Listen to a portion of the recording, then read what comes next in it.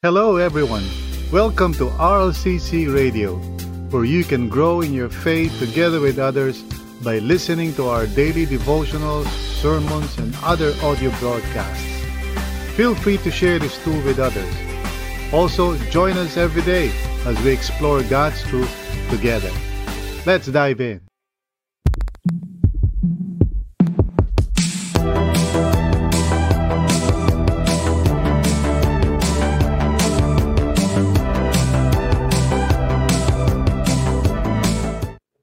Natutunan natin na God will be fair to everyone on Judgment Day.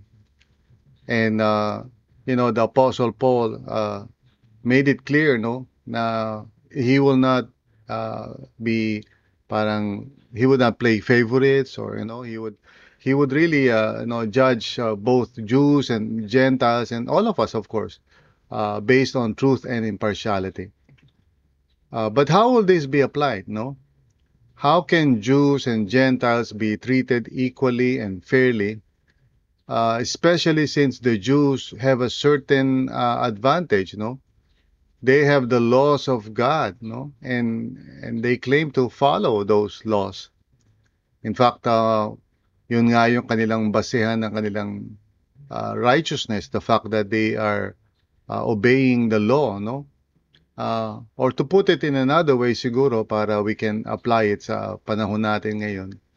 How can God treat those who claim to be, religious and godly and all of that, versus those who are not religious or not godly at all? Halimbawa, yung mga atheists, mga pagans, ungodly people, sinners, etc. Where will He focus His judgment in order to be fair? Now, today, we are going to look at Romans chapter 2, verse 12 to 16, kung saan tinutuloy ni Paul yung discussion niya about how God will be fair, no, sa kanyang judgment. So, let us read that and manalangin tayo as we reflect, no, on how God would actually focus yung kanyang judgment in order to be fair. So, Verse 12, ganito po ang sabi, all who sin apart from the law will also perish apart from the law, and all who sin under the law will be judged by the law. For it is not those who hear the law who are righteous in God's sight, but it is those who obey the law who will be declared righteous.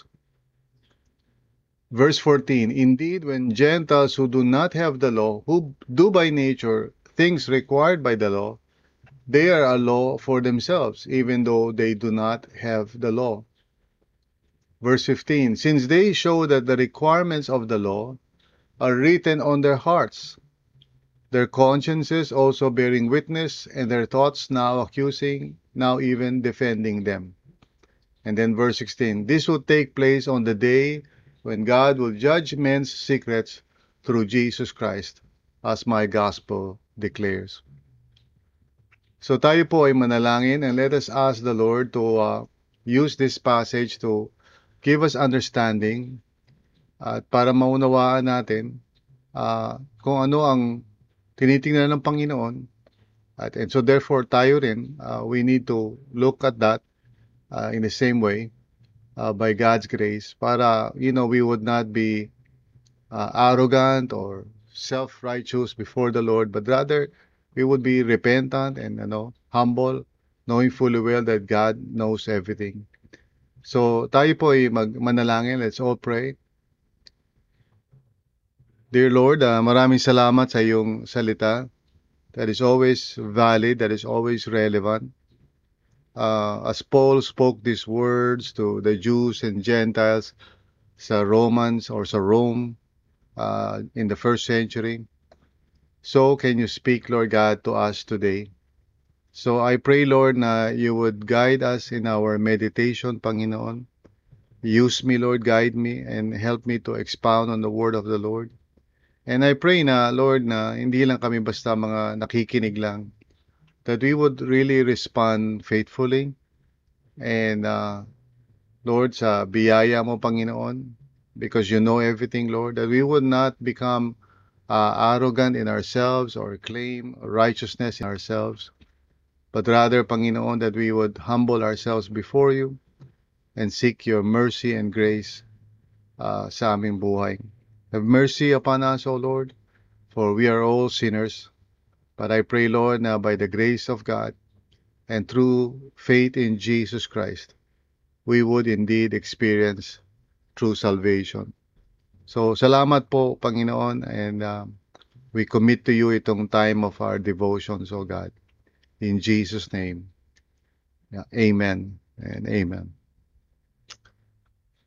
So our topic today is the focus of God's judgment, no? And this is especially important because as Paul was really discussing, lalo na sa verses 1 to 11, ng chapter 2, wherein he is talagang, reiterating or emphasizing na kahit yung mga Jews, will be judged based on truth and impartiality. Walang pwedeng maka-escape, doon sa judgment na yun because no one, can really justify himself or herself before God. Now, ang purpose ni Paul is not to condemn anyone, but for us to realize na lahat ng tao kailangan ang salvation that comes through faith in Jesus. And that's what he is leading up to, eventually, sa kanyang sulat na ito. But before we go there, we are focusing ourselves right now, dito sa idea of God's fair judgment. And the question that we are asking today is, what will God focus on in His judgment of sin, Especially in view of the fact na kung titingnan natin sa panlabas, there is a big difference between those who claim to be religious, lalo na yung mga Jews, of course, in comparison sa mga Gentiles na, of course, wala sa kanila ang they are religious siguro in their own way, because they have idols and all of that. Pero as far as the knowledge of God is concerned, may advantage yung mga Jews, or at least they think so, no? Now, question is, parehas ba? Will God deal with them, in the same way? Kasi, siyempre, sasabihin ng Hudyo na we are children of Abraham, and God has rescued us from Egypt, etc., and we have the law of Moses. So, therefore, yung binabanggit niya sa verses 1 to 11, kung saan God will be truthful and impartial, to everyone, Jew and Gentile, etc., brings out the question now, well, what about the fact that we have the law of God? So here, si Paul is going to answer the question now, what will God focus on in His judgment of sin? In order to be fair, in other words, no? And so here, again, we are going to look at two aspects of the heart that God is going to focus on. And we will see that in this passage na ating binasa kanina, verses 12 to 16. And the first aspect is this, yung heart obedience, not biblical knowledge. So God is going to focus on heart obedience, not biblical knowledge. Now, sabi ni Paul sa verse 12, and let's read that. So verse 12. Sabi niya, all who sin apart from the law will also perish apart from the law, and all who sin under the law will be judged by the law. So in other words, it doesn't really matter kung alam mo yung, the laws of Moses, the Ten Commandments, and all of that, the revelation of God. All that Bible knowledge really does not, excuse anyone or will save anyone, especially the Jews, because the same thing is going to be applied. That is, if you sin, whether ikaw ay knowledgeable about God or hindi mo kilala si God, maybe as a Gentile, siyempre you are living apart from the law. In other words, hindi ka lumaki na alam mo ang Bible, you basically grew up na separated ka sa ganung klaseng knowledge. Pero nevertheless, sabi ni Paul, if you sin, then you will be judged apart from the law. In other words, kahit hindi walang kinalaman sa law. And you know, so of course yung word na perish and also judge is the same thing, no? And so, in other words, yung Jew rin, ganun din ang kanyang sitwasyon. Now, ito sabi ni Paul bilang explanation niya, no, sa verse 13. For it is not those who hear the law who are righteous in God's sight, but it is those who obey the law who will be declared righteous. Now, we need to expound on this, ano, kasi this can easily be misleading. Kasi sabi niya dito, for it is not those who hear the law who are righteous in God's sight. So, kahit na, every Saturday they go to the synagogue, nakikinig sila ng mga sermons, and of course, bata pa lang sila, alam na nila ang scriptures, hanggang sa maging adult sila, they are steeped in the Word of God. No, maalam sila about God. And they hear the law of God preached, every day, and also of course in the synagogue every week, and also pag meron silang festivals. Talagang if you are a Jew, there is no escape. You will be exposed to the law. Pero sabi niya, no, it is not those who hear the law who are righteous in God's sight, but it is those who obey the law who will be declared righteous. And that's where we can easily be misled into thinking na Paul might just be referring doon sa, outward na obedience. In fact, yun nga yung pinagmamalaki ng mga Jews about themselves, that they are obeying the law. And particularly, yung mga Pharisees, they claim to be righteous before God because they obey the law, no? They tithe, they pray, etc., they fast. They obey the law. And I'm sure, and Paul is going to talk more about it in the following chapters, no? Now, Paul is not just referring dun sa outward obedience, no? Of which yung mga Pharisees could easily claim credit for. Meaning, I believe that Paul is not just talking about yung obedience on the outside, no? And this is the clear teaching of Scripture. Si Jesus mismo, in the Sermon on the Mount, several times sasabihin niya, you've heard this, ganyan, but I tell you the truth. And so he expound on what true obedience really means. And it's not just parang outward obedience. I remember there was a parang rich young ruler who came to Jesus, and sabi niya, what must I do, to inherit eternal life? And Jesus, reminded him of the law, of the commandments of God. At ang sagot nung the rich young ruler, sabi niya, yeah, nagawa ko na lahat yan since I was young.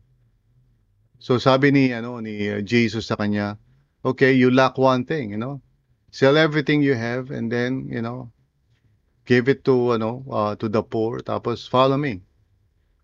And that's when the rich young man, felt sad because he could not do it.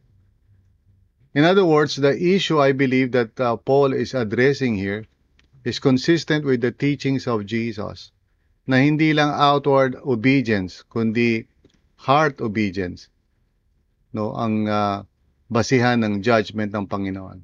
Not biblical knowledge. Okay? So in other words, in God's sight, alam niya those who actually obey His law from the heart, and those who are simply conforming to His law, out of fear siguro, or out of conformity, sa culture. So, Paul is not talking about parang katulad nung sa prodigal son. If you remember yung story na yan, na hindi lang yung sa prodigal lang dapat natin pag-focusan dun sa storya na yun, but more so yung elder brother, which represents the religious Jews. Kasi the elder brother was really upset. Sabi niya sa kanyang dun sa ama niya dun sa storya na, I've obeyed you, I've done everything you want. At nung nakita niya na nang bumalik yung kanyang younger brother na pagkatapos iwaldas lahat, nag-commit ng ng sari-sari mga kasalanan, then nung bumalik tinanggap ng father, nag-celebrate pa. Yung elder brother, he was really upset because his heart is not right before the Lord. And so when we read this passage, for it is not those who hear the law who are righteous in God's sight, but it is those who obey the law who will be declared righteous. Paul is not just talking about yung obedience on the outside. I believe he's talking about heart obedience, not just biblical knowledge. Otherwise, yung kausap niya dito, mga Jews, could easily, you know, uh, answer him back and say, well, kami, obedient naman kami sa laws. But Paul is going to talk about this, especially as he discusses the question of the heart in the next chapter. So in a way, I'm going ahead, but I believe the theology of the Apostle Paul, uh, is this exactly na ang tinitingnan ng Panginoon is heart obedience, not parang outward obedience lang, sumusunod ka lang sa Panginoon. Now, pagdating sa atin, if we are to apply these principles sa sarili natin, we can easily be, self-righteous also in terms of yung nalalaman natin or the fact na tayo ay dumadalo sa church services o nagbabasa ng Bible o nagba-Bible study. Para bagang, yung external behaviors na yun, being religious and godly, would excuse us, from heart disobedience, ika nga. Because God looks at the heart. He does not look at the outward na ginagawa natin. We can be very zealous, halimbawa.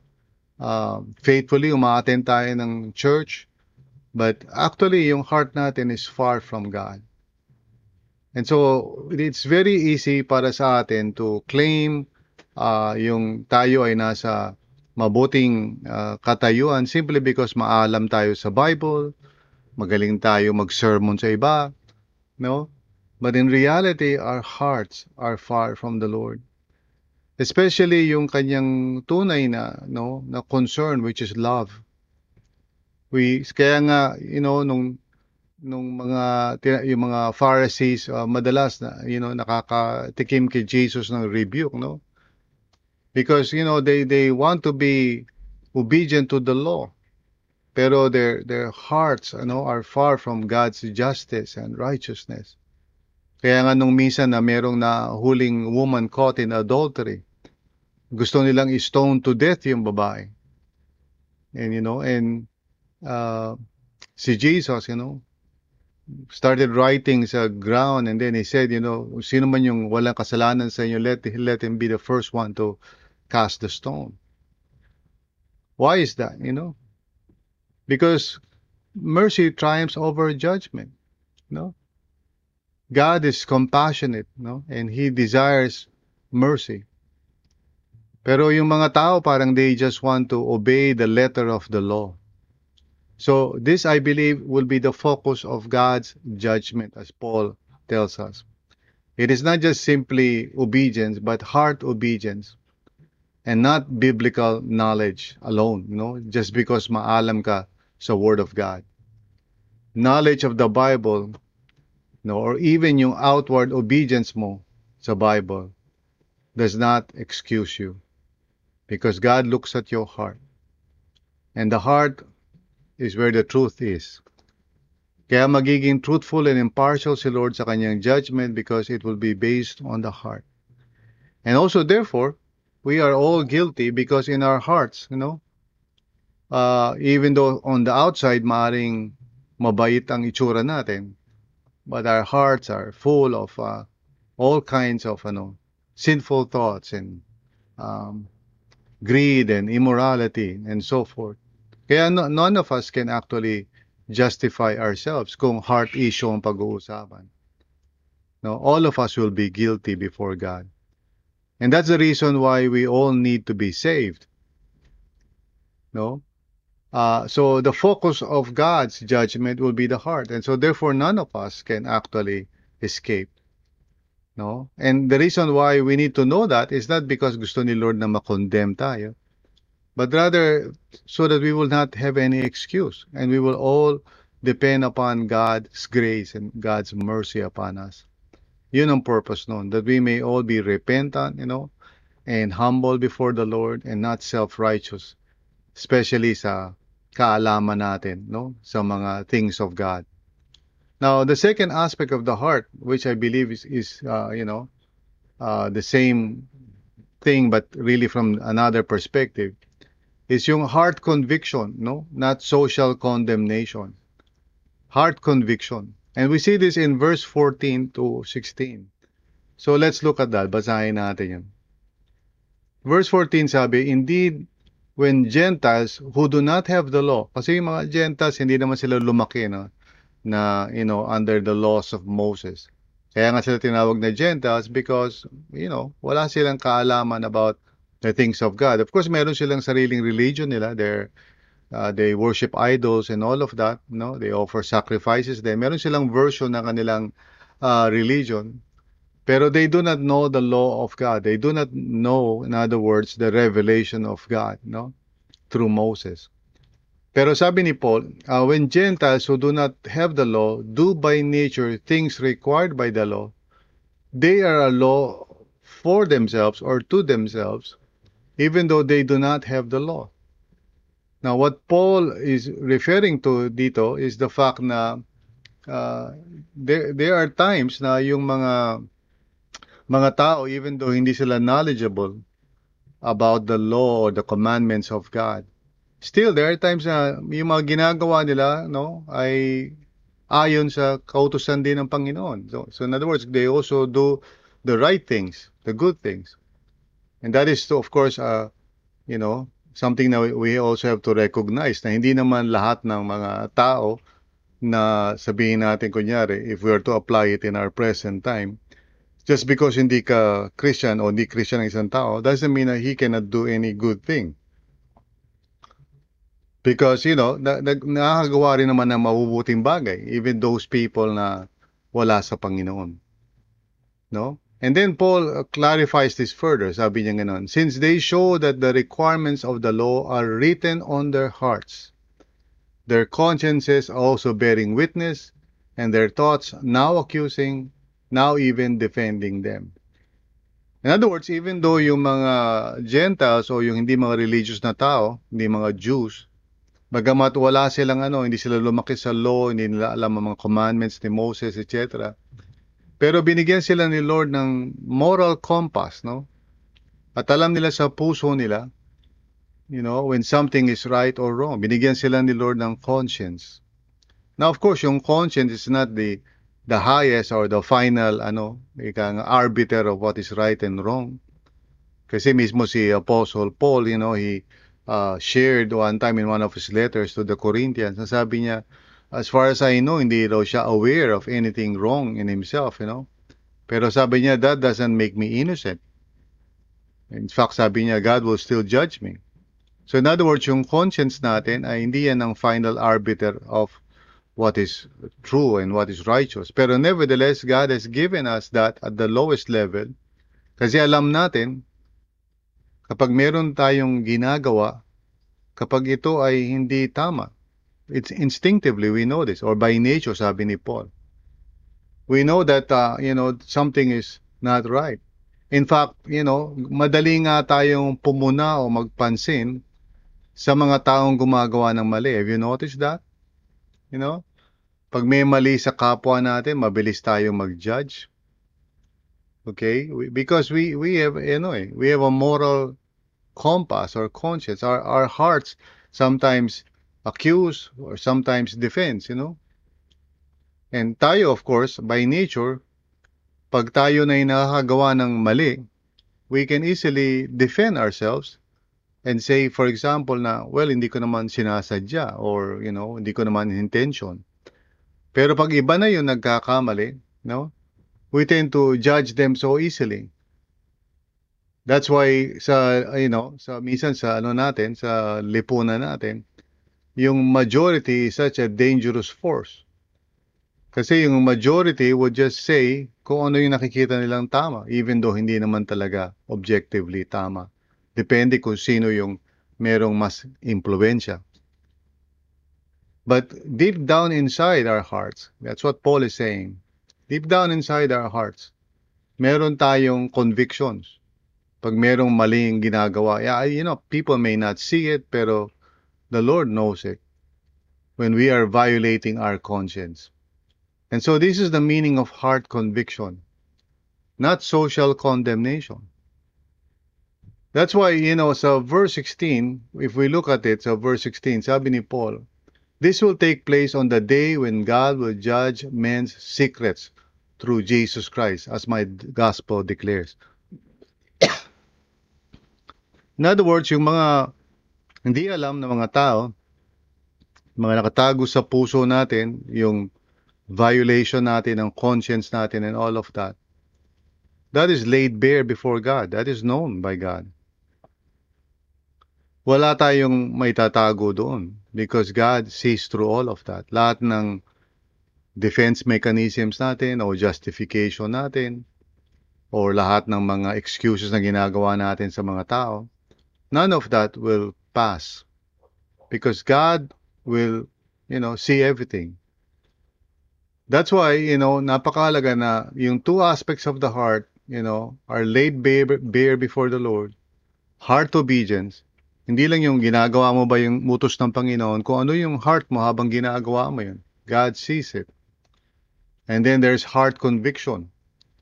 Yung conscience mo, which is the lowest pero the valid arbiter sa iyo to tell you na something is wrong. Again, may limit yung conscience natin. But if we harden our conscience, then right from the very beginning, no, tayo ay ma-deceive na ng ating mga paliwanag o justification about the things that we do. Sometimes we can hate another person and say, well, mali kasi siya. And so often we find ourselves being self-deceived. So itong heart obedience, not biblical knowledge, heart conviction, not social condemnation. In the end, this is the truth na kailangan natin maunawaan. God's fair judgment will be focused on the heart. It will be focused on the heart, because God knows the heart. Therefore, none of us can really justify ourselves before the Lord. Walang sino man sa atin ang pwede mag-excuse. And definitely, yung mga Jews cannot say na, well, meron kaming law o kaya religious kami. We go to the Sabbath, etc. We fast, we pray. No? And God will say, I know your heart. You don't really obey from the heart. You just obey outwardly. Parang tayo rin mismo, we would say, oh, meron naman ako, nag-church naman ako, o kaya, di ba, mabait naman ako, or whatever. And God says, I know your heart. God sees the heart.